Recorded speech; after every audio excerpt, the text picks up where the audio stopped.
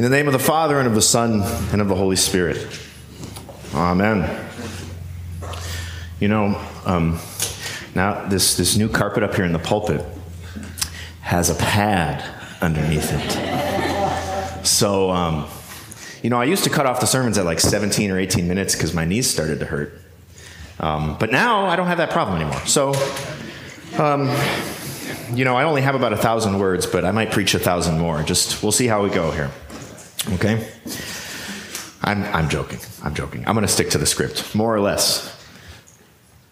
The point of Romans 7, verses 1 through 4 is this. And actually, before I say that, I'm a little ahead of myself. Visitors, if you're just joining us today for the first time in a while or for the first time ever, we are a few weeks into this sermon series on the book of Romans. We're marching through Romans section by section. And last week we heard from Romans 6, the Apostle Paul is telling this church in Rome that he hasn't visited, but he hopes to visit them. He's basically explaining the gospel to them. And there are Jewish believers there, and there are Gentile believers there. And so he's really laying out kind of the closest thing to like a systematic theology, a presentation of the theology of the church, what we believe because of what Jesus has done for us that we find within Scripture. Sometimes the book of Romans is called like the fifth gospel. You might have heard of the Romans Road, right? You can basically bring a person to saving faith in Jesus just with Scripture quotations and discussion and prayer, right? From the book of Romans. So last week in chapter 6, after Paul has established, friends, if you've been baptized into Jesus, you were baptized into his death. And you were raised with him to newness of life, just as he was raised from the dead and now lives forever.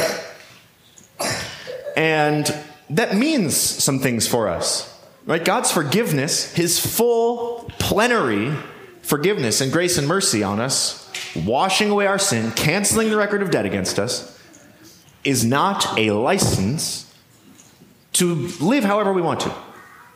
It's not a license to say, I know I probably shouldn't do this, but I can count on the fact that God will forgive me, so I'll just presume on his mercy, presume on his kindness, and kind of just do what I want to do, even though, I guess I'll have to go to church this Sunday and, get communion. It's not meant to be a transactional thing like that. God's kindness is meant to lead you to repentance. And so Paul says in Romans 6, the latter half of Romans 6, don't present your bodies as obedient servants to sin. Keep an eye on what you watch. Keep an eye on what you listen to. Pay attention to the things you pay attention to the things you do, the ways you spend your time. Don't present your bodies as obedient servants to things that only will lead to death. Instead, you've been set free from your slavery to sin, and you've been set free into another kind of slavery, or servanthood, serving the living God, as we were made to, as Adam and Eve did in the garden before they fell into sin. We weren't made to just kind of be king of our own little hill and sit on the throne of our hearts. We are not the creator. We are creatures, bound by the will of our creator. But that might sound like a drag, especially here as we're close to Independence Day in America. What do you mean? I'm set free to be a servant. I thought I had this, God-given thing to pursue life. Oh, wait a minute. Life, liberty, and the pursuit of happiness. Well, Martin Luther put it like this. A Christian is totally free, slave to none. A Christian is also servant to all. Christian love would have us pour out our lives in love and service to our neighbors. And in the Lutheran tradition, we use this word neighbors to mean everybody else in our lives that's not us. That's the life we're called into. And so now in Romans 7, we pick up the thread here. The point of Romans 7, 1 through 4, and if you want to follow along in the back of your bulletin, you can. It's a different translation than the one we've been using for the readings. And the reason for that is the ESV, which is printed for you here, the English Standard Version, is unfortunately not really the standard English version. You know what I mean?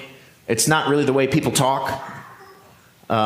It's kind of a modern day King James, and so it's very kind of noble in spirit, and there's kind of a poetic beauty to the language but sometimes it's just hard to read. Like, what does some of this stuff even mean? You get the impression sometimes in reading Romans especially that the Apostle Paul could have used an editor because he kind of, is he saying this again? Didn't he already say this? So we use the New Living Translation, which is more accessible for our readings, but they're both still the Bible, okay? Both still the Word of God. In verses 1 through 4, the first chunk here, Paul is saying this: we have died to the law through our baptism into Christ's death, which means that this law is no longer binding on us. Our relationship with God's law is changed now that we are believers, that we have been united to Christ through faith, united to Christ through the waters of baptism. The law doesn't have this power over us that it used to have. And what is that power, you might ask? I'll just assume you asked that. There's a connection. Okay, there's a connection between the law and being in the flesh or being controlled by our own nature. He says,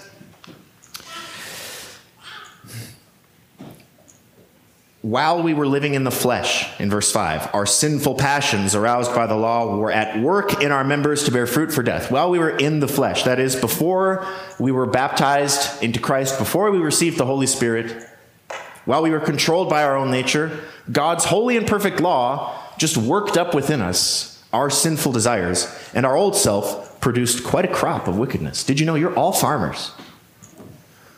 Everybody's a farmer. Everyone's old nature meets the law of God and produces a mighty crop. But it's not a good crop. It's a crop of wickedness, a harvest of sinful deeds resulting in death. Okay, that's our old relationship with the law.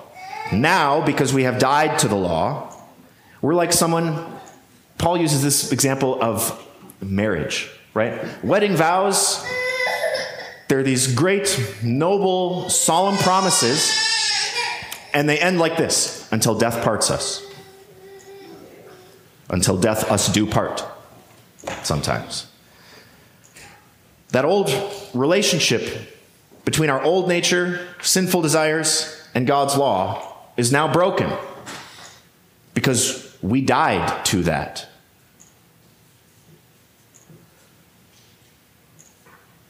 Just like marriage vows are binding only as long as both people are alive.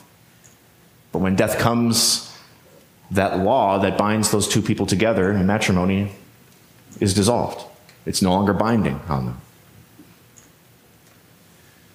We now have the ability to resist and struggle against our sinful desires that the law might arouse. And I said this last week, and I'll say it again this week, because it is worth saying every time we're talking about this. How do we live the Christian life? The Christian life, you're not called to be perfect. You don't demonstrate that you are a Christian by living a life free of sin. You might remember that Martin Luther wrote 95 theses and nailed them to the door of the Castle Church in Wittenberg. And right at the top of that list of 95 things that he wanted to have a kind of a scholarly debate on was this: when Jesus said, repent and believe the gospel, he meant that the whole life was one of repentance. Every day we are repenting. Every day we need forgiveness because every day we still sin. So in this conversation about the law and fighting against sinful desires within us, I don't want anybody to feel like, my life doesn't actually reflect a very victorious struggle against sin. And now I'm wondering if I'm actually saved. I don't want you to feel that. The call here is not to perfection, but to a struggle. Or you could put it like this: we don't just surrender to sin anymore. We don't just wave the white flag saying, okay, whatever, I'll just give in and sin again. When we're tempted, we fight. We struggle. We pull hard against that rope, right? And think about it like a tug of war.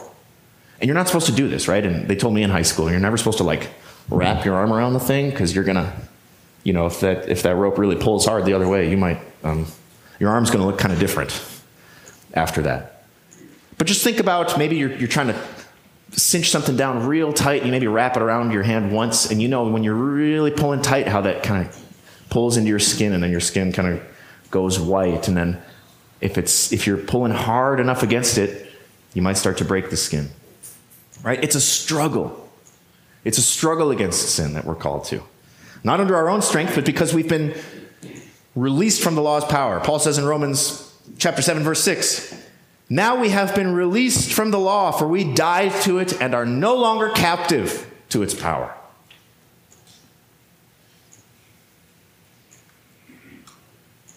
You're no longer captive to its power. Now, he says, we can serve God, not in the old way of obeying the letter of the law, but in the new way of living in the Spirit. Let's compare these two.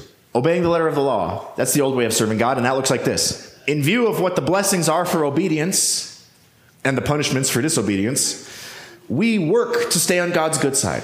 We got to make sure we know, okay, what are the 10 Commandments? What are all the other prescriptions in Exodus and Leviticus and Deuteronomy? And how can we stay on the right side of God's righteousness? And if we mess up, what do we have to do then in order to get back on the right side? It turns out that without the new birth of water and the Spirit, the law just arouses sinful desires within us and produces this harvest of sin that leads to death.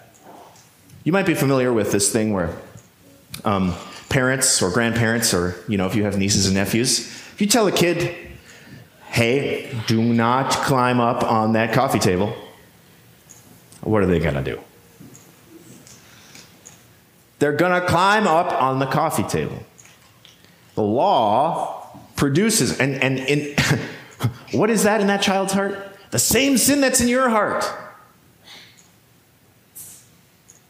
Laws just give us new ways of sinning against them. We'll hear this from Paul next week, because we're in Romans 7 again next week, the latter part of the chapter. But when the law says don't covet, all of a sudden, man, we start coveting. When the law says, do not murder, and by extension, Jesus says, you can't even have contempt for anyone else. You can't hold hate within your heart for anyone else, wishing that they would die. All of a sudden, you become very aware of all the people who you just really wish would go away. The law, without the Holy Spirit's power within us, without the new birth, just gives us more ways to sin. Now, contrast that. That's the old way of serving God, obeying the letter of the law. I'm losing my microphone here. The new way of serving God, by living in the Spirit, is this. In view, not of what the rewards and punishments are, but in view of what Christ has done for us. And because of the new birth of water and the Spirit, because you do have a new heart, through Jesus' work on the cross, because he left the grave behind, because he rose to new life and ascended to the Father, and even now is there praying for us. And he's given us his Spirit to live in our hearts. We now give the reins to our new heart, and we allow God's love to move us into action, to love and serve others in our lives. If you're following us on Facebook, if you're part of our Facebook group, you might have seen that I posted this clip from the movie Seabiscuit. Did anybody watch that? Thank you, Amy. Thank you, Deb. All right, the rest of you? Okay, cool. Thanks, Chris. Here's the context, okay? Seabiscuit, this famous racehorse. America fell in love with this horse in the Great Depression. And Seabiscuit's jockey, a guy named Red Pollard, was working another horse that saw something and got spooked and broke out through the stables and totally shattered this jockey's leg. So he's laid up in the hospital, and he's not able to race. He's not able to ride Seabiscuit in this match of the century. It's this match race between War Admiral, who's kind of another legendary racehorse, and Seabiscuit. And it's at the Pimlico, or whatever. All those details. Just watch the movie. It's a good movie. Okay, Tobey Maguire plays the jockey. And they're having this conversation the night before the race. And Tobey says, shut the door. I need to talk to you about this. They're talking strategy. Because his friend now has to ride this horse in the race of the century. And this jockey who's familiar with Seabiscuit wants to make clear that he understands this. He says, you got to fight for the lead from the start, but then in the backstretch, you got to give the lead up. What? Give up the lead? He says, give back the lead. He fights for it, George. If you bring him head to head with that other horse and he looks him in the eye, there's no way he loses that race. You just hold him through that final turn, let him get a good look at the Admiral, and then let him go. It's not in his feet, Georgie. It's right here. Seabiscuit was a horse that didn't run with his feet. He ran with his heart. Paul says we're set free from this old way of obeying God by running the race with our feet, by focusing on our deeds, by trying to be on the right side of the law, by knowing all of the regulations and doing all the right stuff and making sure we're above board and everything's perfect and right. And he says, no, now you serve God by living in the Spirit. Now we run the race with our heart. Because we have a heart that responds to the goodness of God. We have a heart that responds to the love of Jesus for us and for the love of Jesus, to the love of Jesus for everyone else in our lives. So then is the law bad? Like, oh, thank God we're set free from that law. Let's get that thing out of here. Boy, that law must be terrible, huh? Well, actually, no. In order that we don't get the idea that the law of God is a good thing to be free from, Paul continues like this. He says, well, then, am I suggesting that the law of God is sinful? Of course not. In fact, it was the law that showed me my sin. I would have never known that coveting is wrong if the law had not said, you must not covet. But sin used this command to arouse all kinds of covetous desires within me. If there were no law, sin would not have that power. At one time, I lived without understanding the law, but when I learned the command not to covet, for instance, the power of sin came to life, and I died. Because sin leads to death, right? So I discovered that the law's commands, which were supposed to bring life, that's the promise from Deuteronomy. If you obey these things, they will bring life. Instead, they brought spiritual death. Sin took advantage of those commands and deceived me. It used the commands to kill me. The problem then isn't with the law. The problem is you and me. The problem is the sin, more specifically, within you and within me. The law's commands are good and holy. In fact, there's a hymn in our hymnal, and I'm pretty sure we're actually singing it next week. So this is one of those preview situations. It puts it like this. The law is good, but since the fall, its holiness condemns us all. It dooms us for our sin to die and has no power to justify. There it is. The law is good. But the law's holiness, when it comes into contact with our unholiness, condemns us. We're going to hear more about this next week, and I don't want to get too far into that now, so we're going to let another stanza from that hymn kind of bring us to our, around the final corner here. To those who help in Christ have found, and would in works of love abound, it shows what deeds are his delight, and should be done as good and right. You who have been baptized into Christ have a new relationship with God's law. You're free from its demands because Jesus has satisfied those demands by his perfect life for you. You're free from the law's condemnation against your sins. Maybe the things you're thinking about right now, the things from this past week, things from years ago, things maybe you still feel shame about. Jesus took all of that with him to the cross. Every little residual aspect of your sin. And he wiped that record clean for you because he loves you. You're free from the sentence of death and wrath and eternal punishment because Jesus suffered that on the cross in your place. So now, go and sin all you want because your tab is covered, right? That guy is paid for it. So, whatever. It's like a blank check, right? Absolutely not. In seminary, they told us that me genoito, which is Greek for may it never be, is actually so strong that you probably can't actually say from the pulpit in contemporary English what that means. So I'll just let you fill in the blanks there.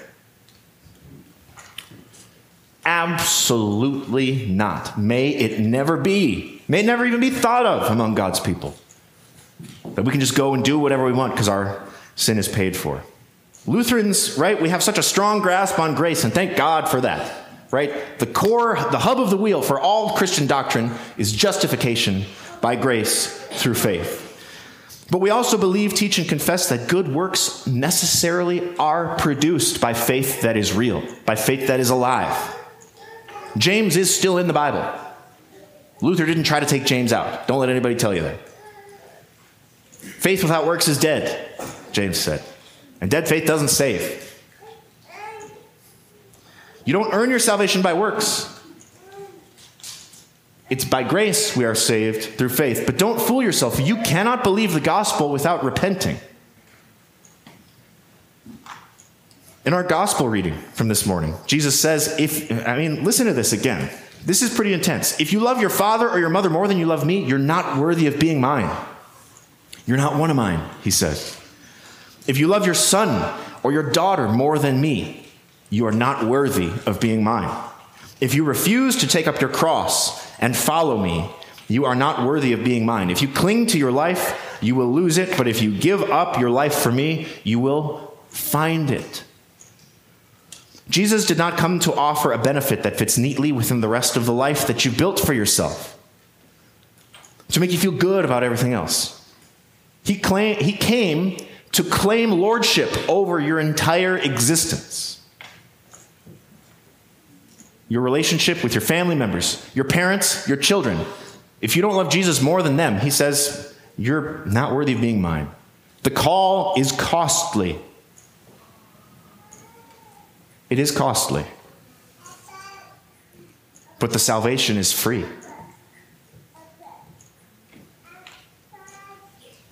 You've been saved from something, namely sin, death, and the devil. And you've been saved to something, righteousness, eternal life, and the God who loved you, loves you still, and gave himself for you. So now your relationship with the law is that it guides you. It shows what deeds are God's delight and should be done as good and right. Work on that with your kids around the dinner table this week. The law shows what deeds are God's delight and should be done as good and right. So we can, on one hand, thank and praise Jesus from setting us free from the law through his death and resurrection that we participate in through our baptism and through faith. And on the other hand, we thank and praise God for telling us what kind of fruit we should expect to bear. The same function that the law had when we were controlled by our old self, where we didn't know coveting was wrong until the law came and said, don't covet. And then all of a sudden, we're guilty of coveting in all kinds of ways. Now that we have the new nature, it's not just go and love and go and be righteous and holy. We actually have a guide in the law. The commandments that once meant a death sentence for us now reveal to us what true life looks like. Not freedom to do whatever we personally feel like doing, and everyone else and their opinions, well, we can tell them where to go. No, that's not the life that Jesus calls us to. Freedom, instead, to say yes to the impulses of God's love that are poured into our heart by the Holy Spirit. Freedom from sin, freedom to be obedient to our God. The psalm for today that we didn't read in our service, but it ends like this. The very essence of your words is truth. All your just regulations will stand forever. May the Holy Spirit keep us in those regulations now and forever. In the name of the Father, and of the Son, and of the Holy Spirit. Amen.